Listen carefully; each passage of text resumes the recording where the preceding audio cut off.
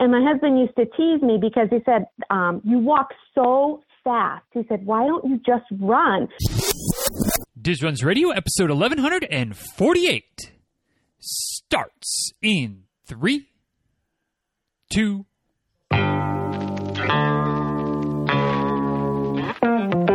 Welcome back to Diz Runs Radio, where I talk with runners from all corners of the running world about running, life, and everything in between.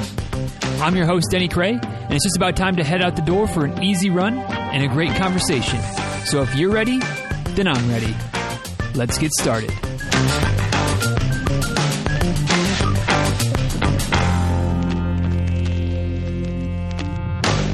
Hey y'all, real quick before we dive into today's episode of the show, today's episode is brought to you by Ye Old Coaching Programs, specifically the Coterie, which is my my OG coaching level.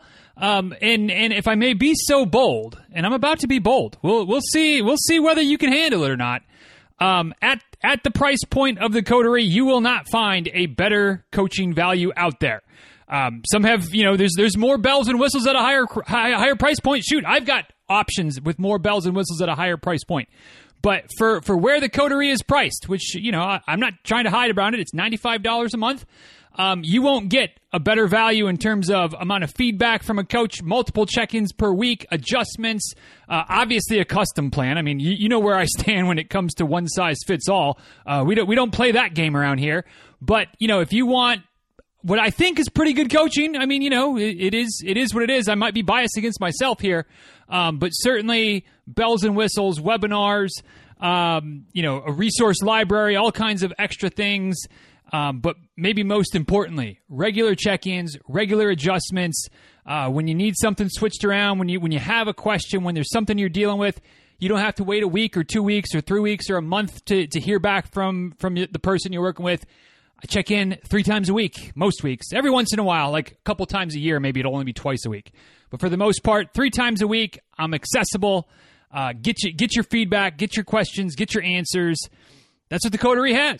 So if that might be something that would be useful for you, or you want to check out the real fine print, which, I pretty much gave you all the fine print, but the real fine print, you can find it at dizruns.com/Coterie. That's dizruns.com/COTERIE. If you want to look at the compare and contrast the other coaching levels, dizruns.com/coaching. And now, without any further ado, let's go ahead and dive in to today's episode of the show. Hey, y'all. My guest today is a lady that runs all the miles and seems to always be coming back for more. By latest count, and who knows, this may change by the time you actually listen to this, but by the time, as we're recording this, somewhere over 100 marathons, I don't know what I saw on social media, somewhere 107, 8, something like that. More than 100, that's what really matters. She's a member of the 50-state marathon club, 50 states plus DC, so there's at least half of those 100-plus marathons. And near as I can tell, no plans on hanging up the running shoes anytime soon, so those numbers will continue to grow, continue to expand. And, needless to say, with that many marathons under her belt, who knows how many other races and miles and things like that. No shortage of things to be able to talk about today. So let's get the party started and welcome Ms. Jennifer Bell to the show. Thanks for joining us today, Jen. Really appreciate it. Thank you so much for having me. Yeah, looking forward to it. Looking forward to getting to know you a little bit better and digging into some of the adventures you've had. And y'all, if you enjoy today's conversation and you want to connect with Jen a little bit more, Instagram, her handle there is @BerkGirl. That's BERKGIRL. On Twitter, @JenBell45. That's Jen with 2 N's, JENNBELL, the number 4, the number 5. You can find her on Facebook as well, just searching for Jennifer Robbins Bell. So she makes it difficult. Different handles every place, but it's okay. We'll still forgive her. Dizruns.com/1148 will get you back to the show notes for today. And, of course, we'll have all of the different social media handles linked up there. Make it easy for you if you're a little bit turned around about which handle goes to which place. We'll keep it simple for you. We've got photos there as well. Dizruns.com/1148. So, Jen, the way we always start off each episode of the show with a pretty simple question.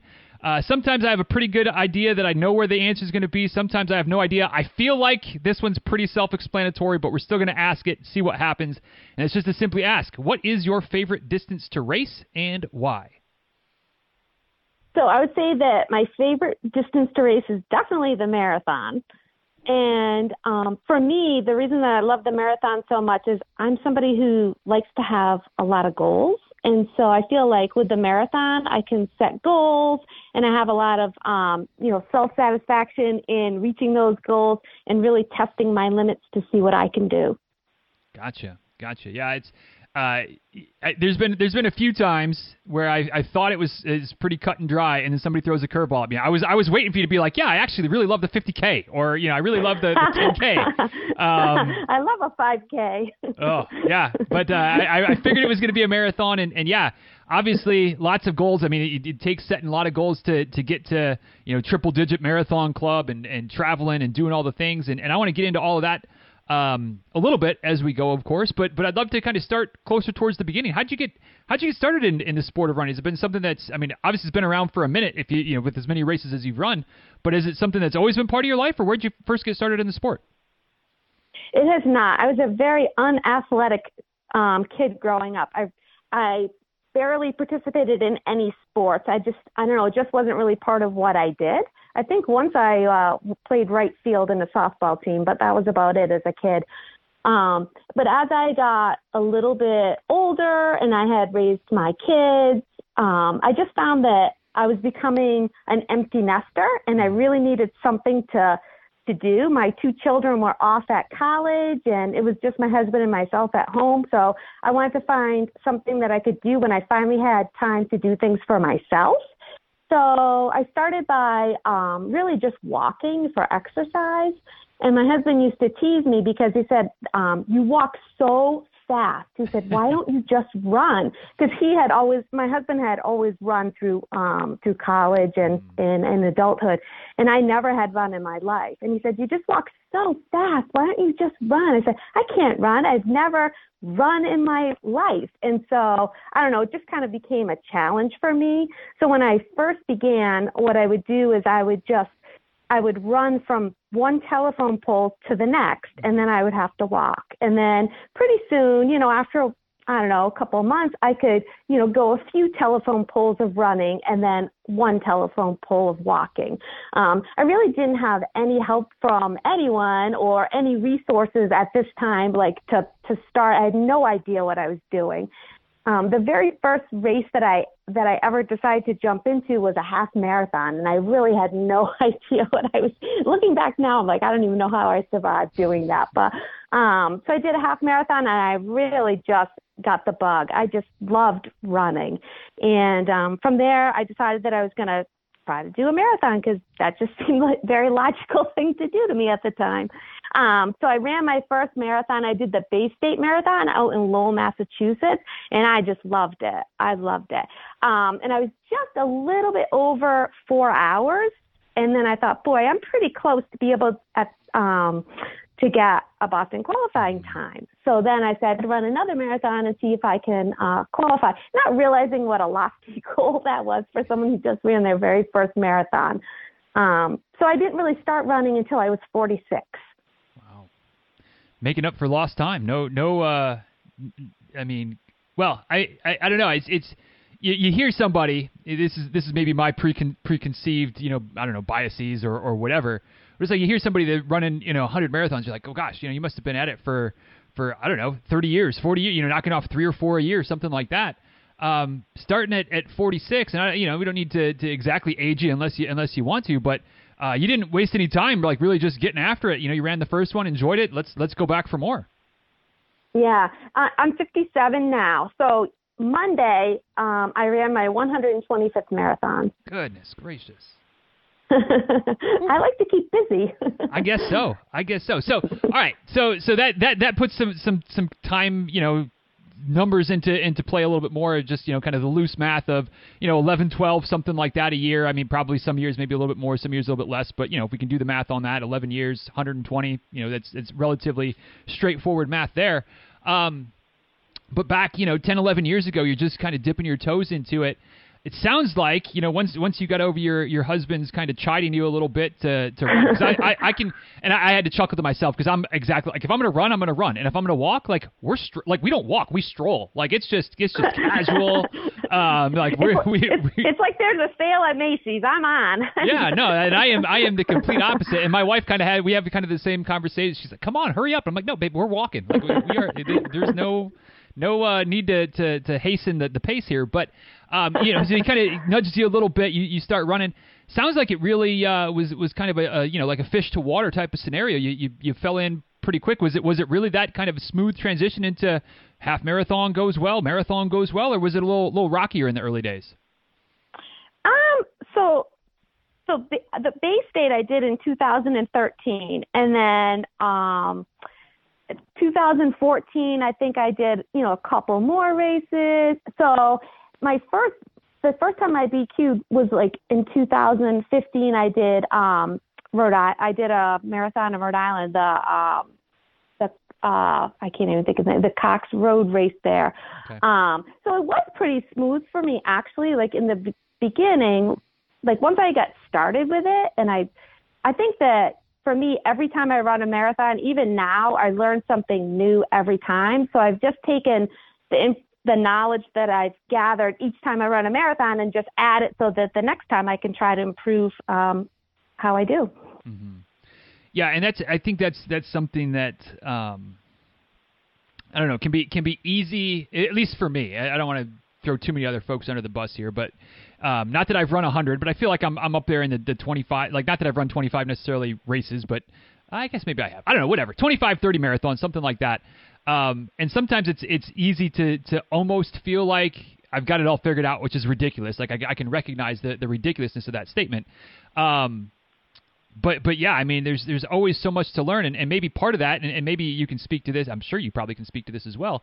Is that we're all older today than we were yesterday, and good Lord willing, we'll be older tomorrow than we are today. And as all of our bodies change over time, you add 10 years onto the mix. No matter when you're starting from, you're going to feel different 10 years later. How much has just the fact that you're 10 years older now than you were 10 years ago, and you're running more than ever. How much of the learning process has been just kind of learning as your body changes with every passing day? Absolutely, and I think that one of the things that I know about myself, and of course it's different for everybody who runs, but I need to be more careful about recovery. So I need to, just be really mindful that I'm making like before I feel like I could just kind of go all the time. And now I just have to be a little bit more careful to make sure that I'm not going to get myself into trouble where I'm going to head towards an injury. So I just have to, be mindful of making sure I get enough rest and eating well and doing other kinds of movement too. So, but I've had plenty of races where I've wiped out, and I think I've learned as much from those or more than the ones that I've been successful at. Can you give an example or two of one of those lessons learned the hard way? Yeah, I mean, I've had races where I didn't fuel or hydrate right, and then just totally bonked out. And those are so uncomfortable and disappointing at the same time when you make a mistake that you could have prevented. Those are the ones that are hard for me. When I know that it wasn't necessarily the training, but it was something that I did in the race, a mistake that I made, that made things so hard. Yeah, and the real frustrating thing, well, obviously, if you can look back and be like, oh, I didn't do X, Y, or Z, and like that's frustrating. But have you had any of those types of similar instances where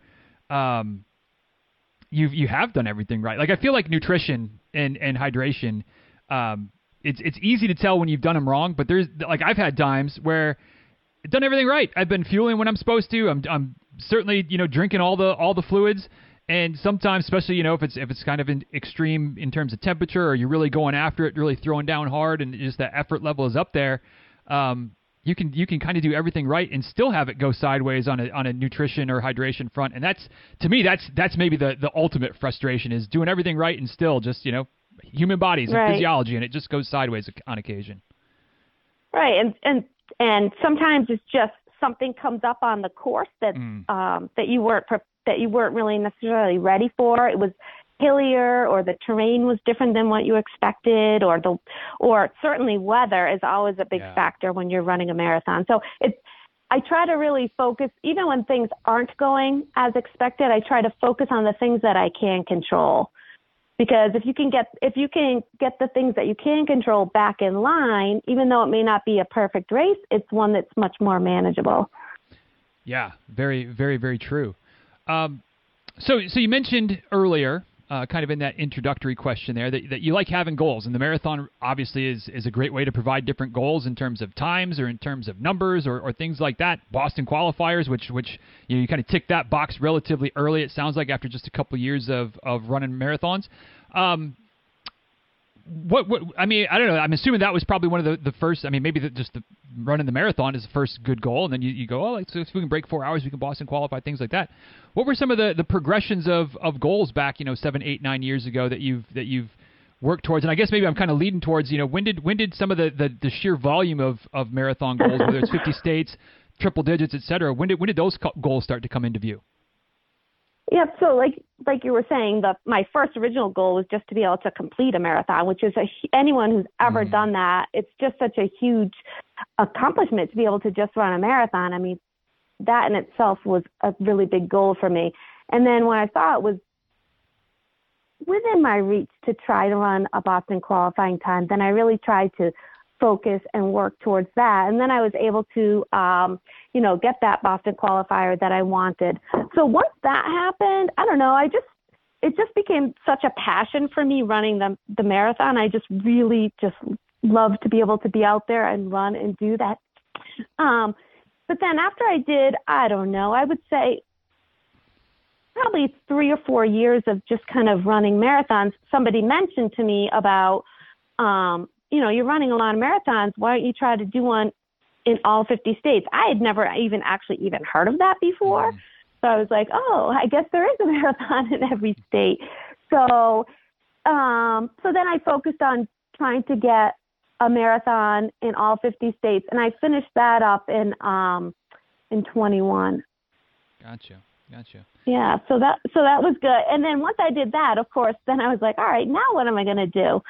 So I had run a lot of marathons, especially around Massachusetts and New England before I started going for the 50 states. So I was getting close. My numbers were getting pretty high up there for marathons. So then I just decided that my next goal would be to get to 100 marathons.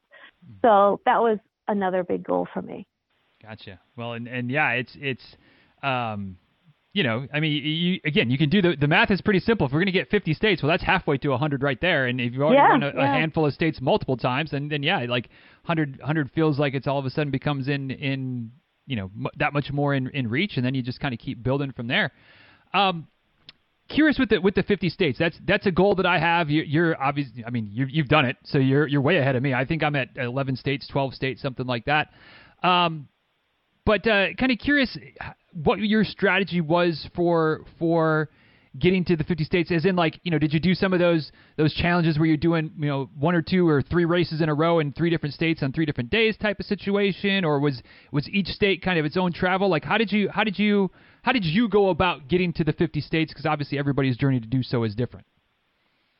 I would say for the most part, I did them separately, and for me, it's always an additional challenge to try to fit all this in around because I have a full-time job. So fitting all these races in my full-time job and, doing what I do professionally. So I did mostly do one state at a time, but there were some series that I did. That's a little bit harder of a challenge to do those back-to-back ones. I have done some, but I haven't done a whole lot of the back-to-backs. But that's a great way to knock out a bunch of states. I don't know if you know mainly marathons. That's a great way to be able to do a whole series of states. That's part of my plan this summer, is to get some of those series in to work towards my next big goal. We're gonna a little teaser there. We'll get to that in a minute. The outside of the obvious of you mentioned the difference between doing the different challenge of doing multiple races in a row versus a one-off, here and there. So the obvious being that, you're going to run a marathon multiple days in a row. Like that's clearly a challenge. But how do you attack that differently in terms of pacing, in terms of recovery after knowing that you're going to run again tomorrow? Just in general, when you're going to stack a couple days in a row, whether it's one weekend or however many days it is, versus just a one in, one out type of scenario. Like, how has it played out for you over the last the times that you've done that? I think when it's just when it's a 1-day marathon, you can just kind of go for it. Go for your time goal, go for a personal best, and just let it fly and see what you can do. But when you're doing a series, I think you have to be a little bit more strategic. If depending on how many days you're going to go out, how many marathons you're going to try to run in a row, you have to think about a good strategy going in so that you don't wipe out halfway through. When I was at the run show in Boston a couple of months ago, I heard Dave McGilvery speaking, and he was talking about he did the 7 marathons on 7 continents in 7 days. And I thought what he said was really interesting. He said that when he was running one of the marathons, he was always reminding himself that he was running for tomorrow. So, whatever he's doing today is going to have a really big impact on what you do the next day. So I think when you're doing a series like that, you have to think of what your overall goal is and then have individual goals for each of the days that you're running. Yeah, that makes sense. And I feel like you could almost even break that down. I mean, it's maybe not quite to the same level, but the same logic applies even when you are just doing one race and you're trying to race it hard and you're going for that PR or whatever time goal that you might have, and that, like you can't go out too hot in the first 5K. You're going to pay for it and the last bit of the race. And just like you can't go out too hard on marathon day 1 when you've got 4, 5, 6 more of them to go. There's you can make that, at least I can make that connection of the strategery piece. Whether it's a one-off or otherwise, that there's more to come. And if you burn yourself up too quickly, then it makes the last bit even more of a challenge than it's already going to be. Yeah, and you do. And the important piece that for me at least is that I have to think ahead and plan for the recovery after the race, so that I can quickly get right back to trying to fuel and rest and do some recovery activities that are going to help so that I'll be ready for the next day. Yeah, and then the mainly, from what I understand, I haven't done any mainly events yet, but that's been on my list for a while of stringing together a week or 10 days or whatever, some of those longer challenges that they have. But not only do you have to recover for tomorrow, but you also have to travel. And sure, the travel might not be 10, 12, 15 hours in the car, but if you got to be in the car for 2 or 3 or 4 hours sometimes to get from one state, maybe not so much in New England, although it depends on where you are. But I know some of the states it's a little bit longer drive.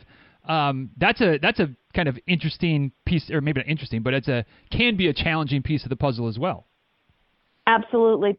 And I think travel is always a challenge when you're trying to do any kind of series like this, because you have to think about, having everything with you that you need and being able to find the right food that you can eat in between the races.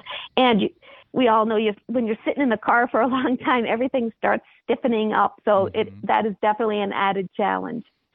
Yeah, for sure.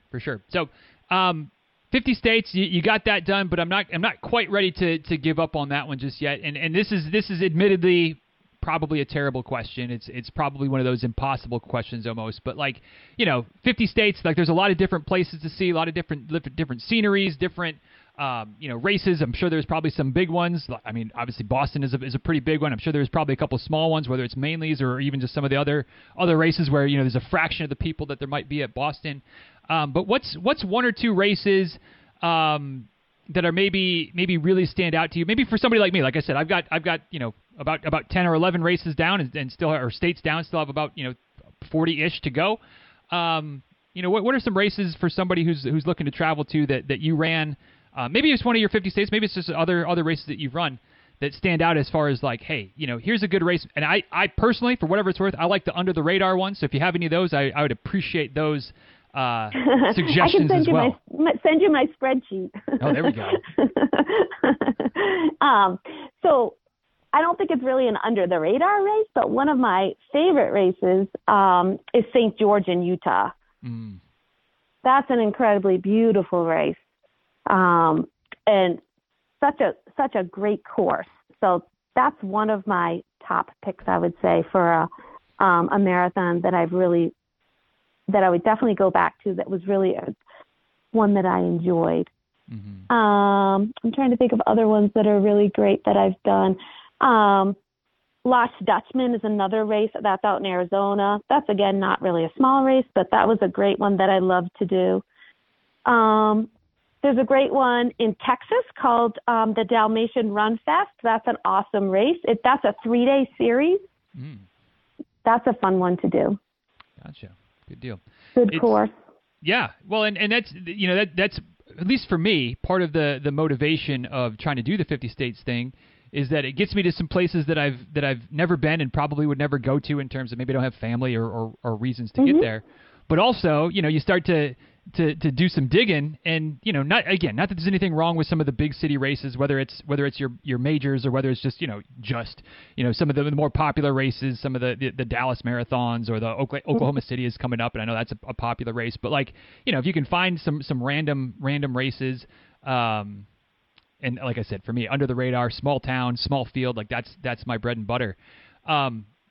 Curious. I agree, and I think with those races, I think with those races, one of the best parts is that the people that you meet always seem to be like the friendliest and such welcoming people that it makes it so much more fun. Yeah, for sure. And I mean, we've had this conversation with other folks over the years about the running community, and in general, the running community, it's fantastic. I'm glad to be a part of it, and don't have anything bad to say. But you get to a race with 20, 30, 40,000 people, and it's kind of just a massive humanity. You get a race with a couple hundred people, and I don't know, it's just more likely that not everybody's going to have their headphones in. You're going to be able to talk a little bit, and yeah, the locals in those smaller towns that appreciate the influx of runners and what that does to the community. I don't know. Like I said, it's just I have my bias towards smaller town, smaller field races, and I don't hide from that.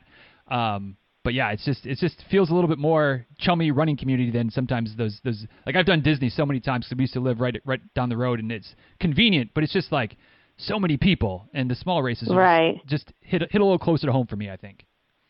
And I think too, it depends on the course layout. Yes. So if it's if it's a point to point, you might see somebody once in the race. But if you're at a smaller race where it's a looped course or a repeated out and back, you see the same people all the time, and it's just, I don't know, by the end of the 26 miles, it feels like you're all a big family. So. Yeah, for sure. Curious, and again, we're going to get off this 50 state thing in a second, but just something just kind of clicked for me there, and that you mentioned, whatever it was 10 minutes ago, the time frame that you'd wrapped it up in 2021, and clearly we all at least I think all of us, I think if you're listening to this in 2023, you probably remember living through the pandemic a few years ago. How much did that and everything that went with it, and canceled races and lockdown and all of the COVID situation, how much did that derail your? I mean, it had to derail your race plan somewhat. How much of an impact did that have for you? It was a mess. Yeah. Join the club. Weren't all of us a bit of a mess there? We all had to see. I just remember spending so much time on the computer searching for marathons, and it was like nothing. Everything was just shut down. There wasn't anything. So I had actually planned on finishing earlier, but there just were no races to even register. Even if you could travel to one, there was no place to go and run. Everything was on pause. So yeah, that kind of delayed everything, but it's all right. We all got back to it. So yeah, absolutely. So shifting off of 50 states just a little bit, but I do want to touch on Boston for a minute. Just because I kind of have a loose rule of thumb that if somebody's run Boston, and from what I can tell, you've run Boston a handful of times, we don't not talk about Boston, because that's a big goal of mine. I make the joke, but it's 100% also honest that I just need to get, a little bit faster and, a decade older. And right about there, that's where the sweet spot of things will line up, and I'll be able to qualify. But you qualified for Boston early in your running career. You've run it a handful of times. It's kind of a local-ish race from what I can gather as well. What are your? I mean, obviously you must enjoy it. You go back to it. You just ran it again, as we're recording this a couple days ago. What is? I don't know what the best question is here. What makes the Boston Marathon special for you? We'll start there. So the Boston Marathon for me, having just come off of it, I just got home yesterday from running Boston. It's just an amazing community marathon, because yesterday, for instance, the weather was, for spectators, was just awful and windy. Streets from from Hopkins with the most supportive people, just applauding and handing out oranges. And just for me, Boston has that feel that I don't feel like I'm running just for myself, but I'm running, and it just becomes this whole big community event where everybody comes out, and it's for the city. Yeah, that's the impression I get from, just watching it on TV every year and kind of hearing about it. Yeah, like watching the other day and having some friends that were running it.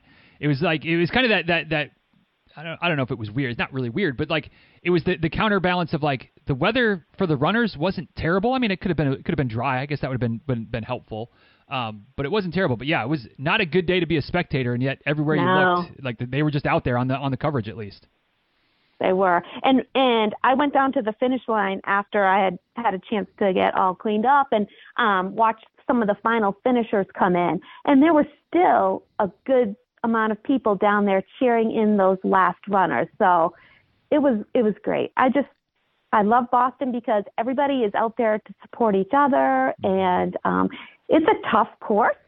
It's a challenging course, which everyone knows, but I can't help but keep going back every year I have a chance to qualify. Gotcha. Well, that was maybe going to be the next question. Do you see yourself keep going back? I mean, you've already done it, like I said, I don't know what I saw on social media, 5, 6, 7 times, something like that. And no plans, again, to slow down there. If you keep qualifying, you keep showing up, eh? So this year was my 7th, and when I ran Revel Big Bear back in November, I got a qualifier for 24. So there you go. I don't know about mile 23. I was thinking I'm not doing this again. About mile 23, I said I'm not doing this next year. But by the time I got to 26, I was back in. So. Yep. Well, but isn't it, maybe not always the case, but I've had a few marathons where, somewhere in that 20 to 22, 23 mile range, like this is stupid, and then I'm done. And then, maybe not by 26, but usually a few days later, I'm like, all right, well, yeah, we'll probably do that again. So. Yeah, yep. I think that's the case for most marathoners. Yep, absolutely. So you mentioned a big goal that you're working on, or kind of the next big thing is going to require some series events this year. What is the goal that you're working on now, Jen? So my next goal that I'm working on is to run 52 marathons in 52 weeks. Ooh, that's a big goal. It is a big goal. It's kind of a scary goal. What was the impetus for that level of craziness? I have no idea. That's what my husband keeps asking me. Why, he says, why do you have to do these things? I don't know. For me, like I mentioned earlier, I am a goal setter. And so I just keep finding these things that I think will be doable, but a good challenge for me. So I thought, well, I'll see if I can do that. But because of my professional career as a educator, I'm not able to just do one necessarily every week in a row. It just doesn't fit in my schedule like that cleanly. So I'm planning on trying to fit a lot of them in this coming summer when I'm not working. Gotcha. So that kind of leads to the question I was going to ask, in terms of how you're spacing them out, how you're spreading them out, like I'm assuming that lots of planning has kind of gone into it so far. Where are we at? We're closing in on 4 months through the year, whatever that is, 18 weeks, 19 weeks, something like that at this point, or maybe not quite that far. Whatever we are, something along those, like 14, 15 weeks into the year. How many marathons have you run this year so far? Boston was my 12th. Okay, so even though it's not a perfect one marathon per week situation, you're not dramatically far off. No, and I did start at the end of December. I ran one. I did the Savage 7, which is a 7-day race series down in Florida. So I started at the very tail end of December. So my 52 weeks started the last week of December. Hey, 52 weeks is 52 weeks, whether it's January 1st or December 20th, however that shakes out. Yeah, that all works. And so we'll see. Yeah, so I'm pretty much I think I'm right on track with where I wanted to be. Mm-hmm. So the main thing will just be for me to be able to stay healthy and injury free, and we'll see how it goes. Yeah, that's always the big factor when it comes to doing some of these big goals is that it requires, it requires that health piece. Sometimes it's a little bit of good luck. Sometimes it's a lot of good effort on our parts to do the recovery work and to listen to our bodies and things like that. I get the impression, and I don't mean this pejoratively at all, but your 52 marathons, it's 52 proper marathons of some form or fashion, not just going out by yourself and running 26.2 miles. Is that accurate? Yeah, they're all official marathons, races, official races. Yeah. Right. And I mean, I've done the 26.2 by myself before. Not an official race by any stretch, just run through town, and I'll take an official race, even if it's something smaller and looped or whatever, over just running through the streets by myself, because that gets old real quick. I'm with you. Plus, there's no aid stations. Yeah, you got to bring your own and maybe plan the route so that you can stop by a water spot to refill the bottle, or swing by the gas station and pick something up.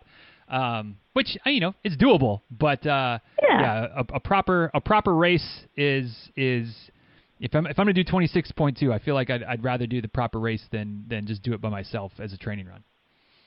I agree, and I like to know there's other people out there. There's always somebody to kind of give you a little encouragement, and somebody that you can encourage along the way. Yeah. So looking ahead to this summer and trying to churn through some of these marathons when you have a little bit more flexibility to your schedule. What's as of now? What's it looking like is going to be the biggest string of marathons in terms of a series, a couple of them back to back? Like what's going to be kind of the busiest period for you in terms of marathons? I would say that July is probably going to be my busiest series of marathons. So I'm not sure how many I'll be able to do back to back, but I'm going to give it a go and see what happens. Obviously, with no guarantees here, is there a if all goes perfectly, which Lord knows in this world nothing ever all goes perfectly, but if everything fit together to the letter, what are we looking at? 8, 10, 12 marathons, 4, 5, 6? What's the ideal? Everything pie in the sky goes right in July. Yeah. So I'd like to be able to do about 6 of them. Okay. That's it's definitely easier for me in the summer with multiple marathons, because I'll be able to do a better job with the recovery part of it. Mm-hmm.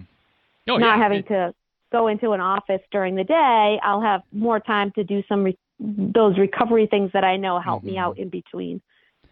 Yeah, that's for sure. I talked to a lady recently who set a Guinness record for consecutive days of 50K, so ultra marathons, and she ended up kind of originally, I believe, and fact check me where I'm wrong here, Megan. I apologize if I'm screwing up your details, but she was kind of going to try to do some of it while also maintaining work, and then she was like, I just need to take this extra week off, because trying to recover while running 50K and sitting in the office all day is just not the conducive situation. Definitely not. So we got 52 marathons on tap this year. A little bit of traveling, some challenging or some challenge type of series, mainly series maybe, or things like that. Zooming out a little bit, less of, although maybe it still relates to this year, but just kind of in general, maybe going back a little bit to the 50 states. I don't know exactly where this is going to go. As usual around here, we kind of work without a net. We just hope that it lands somewhere decently. But obviously, doing 50 states requires a fair bit of traveling. Sometimes it's local-ish to where you are, or you're visiting somebody, so you have kind of a home base. You're able to mix in a race there. Sometimes, I'm assuming probably at least a fair bit of times, it's kind of like we mentioned earlier, like you're kind of going in, going out, getting the race done, and getting back to daily life and routine and work and all those types of things. But just would be curious, obviously lots of folks travel for races from time to time. Sometimes it's for a goal like 50 states. Sometimes it's just, hey, like let's go to Disney for a race, or we're going to be out in California. Let's try to run a race while we're out there, or whatever the case might be.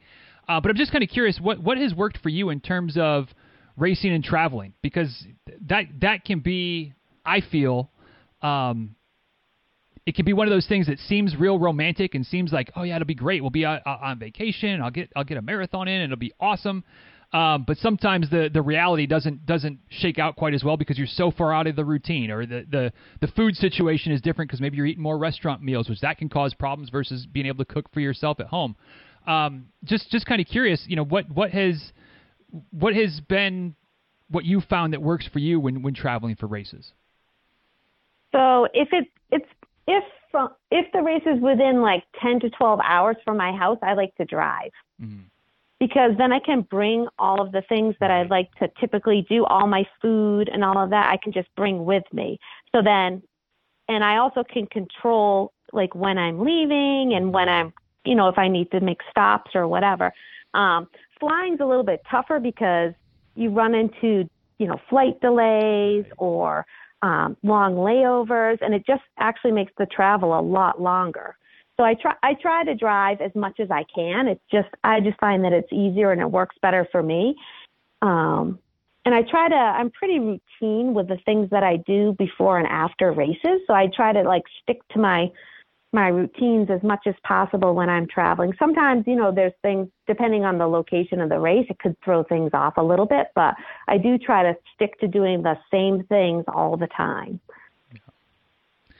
Yeah, as much as you can. That's something that I am. People might give me a hard time for being Mr. Routine. Like I just. They don't get it, right? I mean, it's one less thing you have to worry about. If you're doing the same thing just about every day, then you don't have to think about it. You don't have to worry about it, and if it works, if it ain't broke, don't fix it. That's right. So yeah, I find less to worry about. That's how I always think of it. It's like if I do the same things every time, then it's less stress for me because I don't have to think about what I'm going to do because I do the same things every time. So. Amen. Well, and there's that common running truism of never do anything new on race day, which I have my issues with because until you've run enough races, like there's always new stuff that's going on race day. But that's splitting hairs in another direction. But I think sometimes we as runners can get too focused on, nothing new on race day, meaning from the time that the race starts until the time that the race finishes.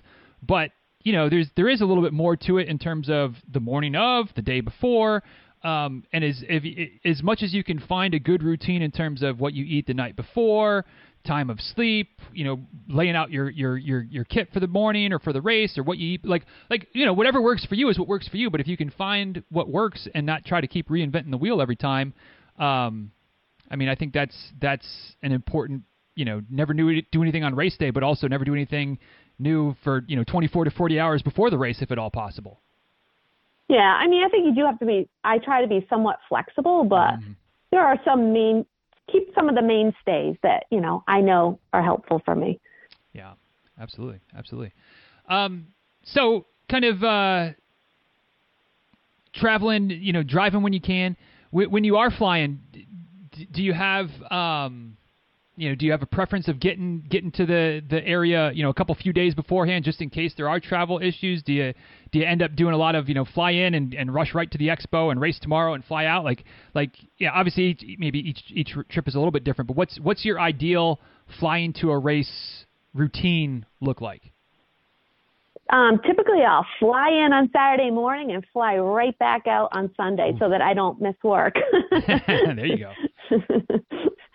So that's what I try to do is fly out really early on a Saturday morning, get there, get myself all settled, run on Sunday, and then typically I just go straight from the race to back to the airport.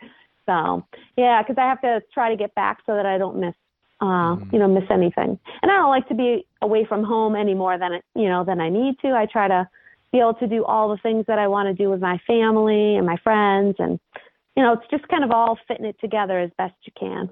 Yeah, absolutely.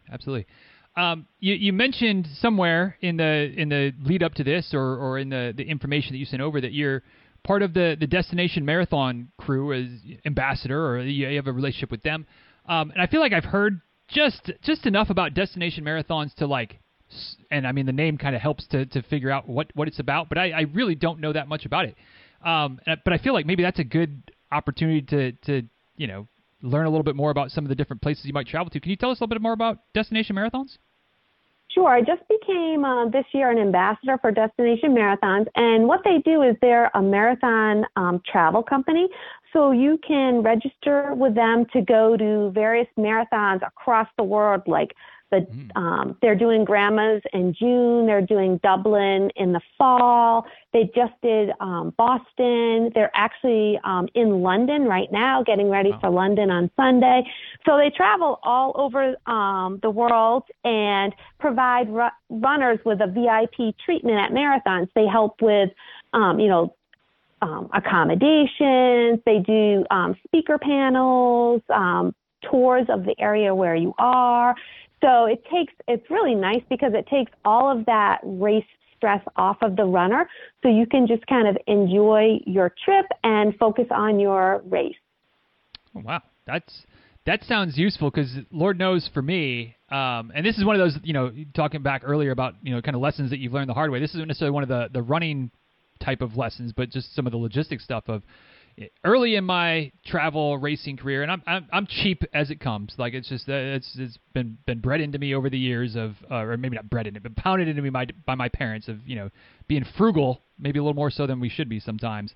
But I used to try to be like, oh yeah, I'm going to travel this race and we'll find like the cheapest place to stay and yada yada. Well, nope. That makes race day logistics so much more of a pain when you're like, yeah, we're staying 40 minutes away and you got to drive in and nope. Get that hotel close to the race.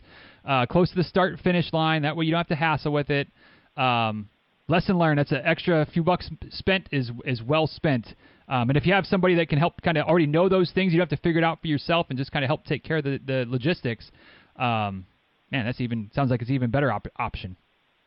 I think that it's a great option when you're going somewhere where you're unfamiliar with the area, so that you have somebody to kind of guide you through, especially if you're going outside of the country. Right. It just is really helpful to have somebody be able to guide you with, where do you want to go to eat, or what are the things that you want to see, or how do you get to certain locations. I just think it could be a game changer so that you can just enjoy your trip and have a great race and not really have to worry about all those logistical issues that can come up.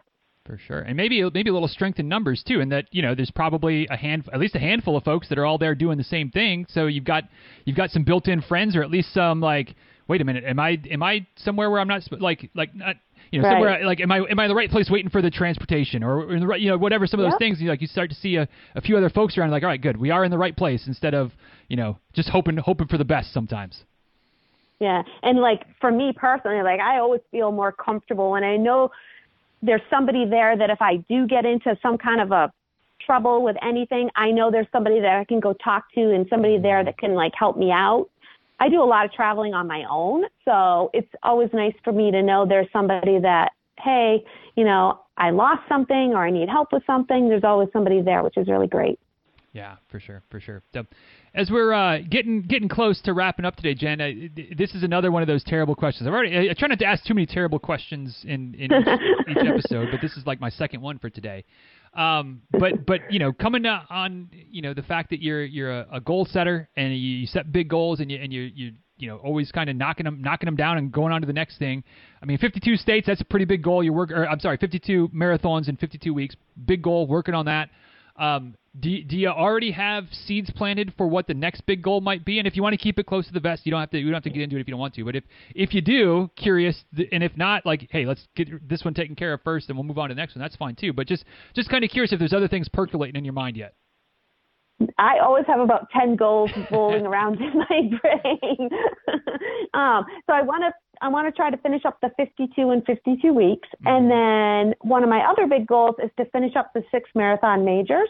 Okay. So I have Tokyo and London to go. I have a bid for Tokyo in February of next year for 24.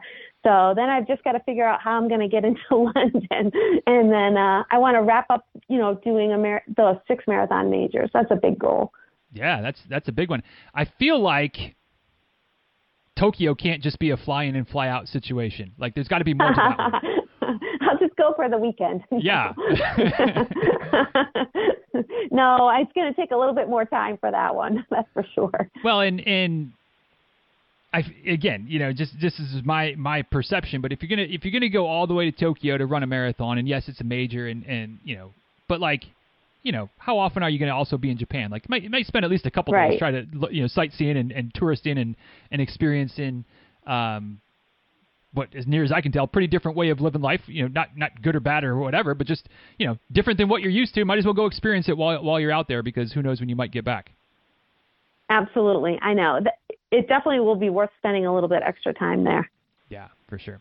So one final question for you today, Jen, and then we'll get you out of here. And I call the closing questions something along the lines of a philosophical question, which is just basically kind of like the introductory question. Very open-ended, not necessarily anything super specific to anything that we talked about today, but just kind of something general.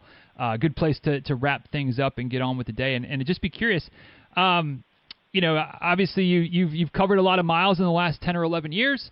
Hopefully, knock on wood, good health and continuing to work towards some of these big goals. Lots of miles to still go in your future. But I'd just be curious to know that, or to ask at this point, why is running, why do you do it? Why is running such an important part of your life, and something that, again, good Lord willing, no plans of slowing down anytime soon?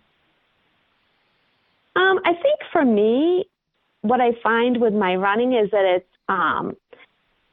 it's very relaxing, and it's time that's just for myself. I'm busy all the time between my family and my friends and my job, and I just find that the running is really just something that I just do for me. It's time that I have to myself, time that I can just go and reach for goals that are just mine. They're not my goals aren't anything that anybody else in particular cares about. It's just things that I set up for myself.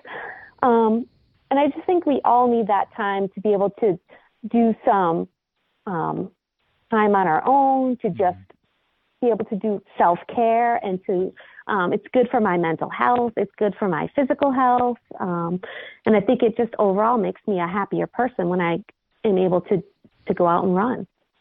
Yeah, absolutely. I'm sitting here nodding along and smiling because I'm going, yeah, I think I tick pretty much all those boxes as well. So certainly wish you nothing but the best going forward. And y'all, if you want to continue to follow along with Jen and her journey and her adventures, and who knows what other big goals she has beyond the majors and ticking those 6 stars, and obviously the 52, hopefully 52 and 52, at Berk Girl on Instagram, BERKGIRL. On Twitter, at JenBell45. Again, that's Jen with 2 N's, Bell with 2 L's, the number 4, the number 5. Jennifer Robbins Bell on Facebook, and DizRuns.com/1148. DizRuns.com/1148. We'll get you back to the show notes for today. Photos, links to all the social medias, and links to some of the races, things like that we talked about as well, as per usual. So, Jen, thanks for making a little time this morning. I certainly appreciate it. Congratulations on the most recent Boston. Congratulations on all of the races, all the marathons, all the goals accomplished, and certainly wish you nothing but the best going forward, and good luck with all the rest of the 52 races in this 52-week window, the 6 stars, and everything going forward. Appreciate your time, and nothing but the best for you going forward. Thank you so much for having me. It was great to talk to you. All right, y'all. Thanks so much for taking the time to listen to today's episode of the show.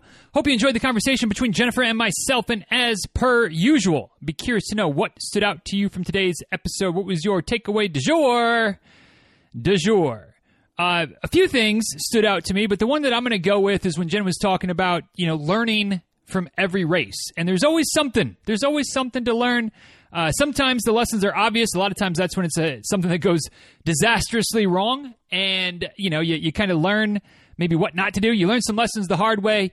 But if you're paying attention, you can learn from every race, good, bad, and indifferent. And like I kind of said in there when we were talking, I feel like sometimes I'm guilty of if I'm not careful, of not paying attention. And if you're not paying attention, then you're not going to learn, especially if there's not a big disaster, right? If there's not something that's massive, whether, I guess maybe good or bad, but something big, you kind of can't help but pay attention to. But sometimes some of the subtler things, some of the little things, whether it's pacing, whether it's, fueling, nutrition, hydration, what you wear, just, there's so many moving parts that even though we don't always necessarily think about them, there's a lot of moving parts to a successful race, especially the longer the race goes. And, you can always be learning a little bit. And I think that in there was my reminder, and maybe this is one of those takeaways those metaphors, if you will, that extends out far beyond just running and race day, but also just life and things that we go through, things that I go through professionally, work things, podcasting things, coaching things, email writing things, social media things. Like, it's easy to go through the motions. It's easy to just do the things and feel like you kind of got it all figured out. Maybe, like, after your 5th or 10th or 20th or 125th marathon, you might think, oh, I've got this figured out. Things are always moving. Things are always changing. We're always changing. The environment is always changing. And there's always things to learn. And so I guess this conversation with somebody who, quite frankly, is kind of where I want to be. I want to get to all 50 states. I want to definitely get into the three marathon, 3-digit marathon club. I got a big number in mind that I'm not exactly spilling the beans on today, but might want to get there, but plenty of lessons that I can learn along the way. So, I think that's my takeaway. Just that reminder to always be learning, no matter how experienced you are, no matter how much you think you've got it figured out. There's still opportunities to learn, and probably if there's opportunities to learn, there's probably opportunities to improve, whatever that metric of improvement might be. So, lots of introspective takeaway for me today in this one. But what about you? What stood out to you from today's episode? If you're willing to share it, I would love to hear it. As always, you can tag me in a post or slide into the DMs on social media, @DizRuns on Twitter, @DizRuns on Instagram. You can also shoot me an email if that is more your speed, DizRuns@gmail.com. And if you really want to take it, I don't want to say take it back to the old school, but it's still like not really that old school. But if you want to head over to the show notes for today, the blog post, leave a comment on a blog post. You are welcome to do that. DizRuns.com/1148, DizRuns.com/1148 will get you back to the show notes for today. Of course, we've got some photos. We've got links from races and things that we talked about today. And of course, if you scroll on down past all of that, there's that comment section. And feel free to type away to your little heart's content about what it was that stood out to you from today's episode. Hit that, whatever it is, submit button probably is what it says on the comment box. And, it'll be there for all of perpetuity, or at least for as long as I continue to pay for website hosting, which, near as I can tell, will be for a while at least, as of this point. So, anyway, we'd love to hear what stood out to you from today's episode. And if you want a little bit of help with your training, you want a little coaching advice, something to kind of go onward with month to month, there's no long-term commitments. But the Coterie has been popular. It's been kind of my flagship coaching program, I guess. Like I said, we've got 1-to-1 is available. The concierge is available. But at the price point of the Coterie, like I hate to say it this way, but like I believe it. And maybe there's similar options out there for a little bit lower price, but I don't think you'll find a better value than what you get with the Coterie. DizRuns.com/Coterie for all the details, or DizRuns.com/coaching if you want to look at kind of more general coaching thoughts and basics about each of the different levels. One way or the other, the door is open. If you want to come in it, come on in. We'll get you started, get you going, and hopefully have you moving in the right direction towards your running goals, whatever they may be. Anyway, with that, let's go ahead and wrap this one up, y'all. Thanks for the time. Thanks for the attention. Thanks for taking Jen and I with you today. If you enjoyed this one, hit that share button. Always appreciate it when you do that. Until next time, y'all, be well. Take good care. Thanks again for listening, and we'll talk soon, all right? Later, y'all.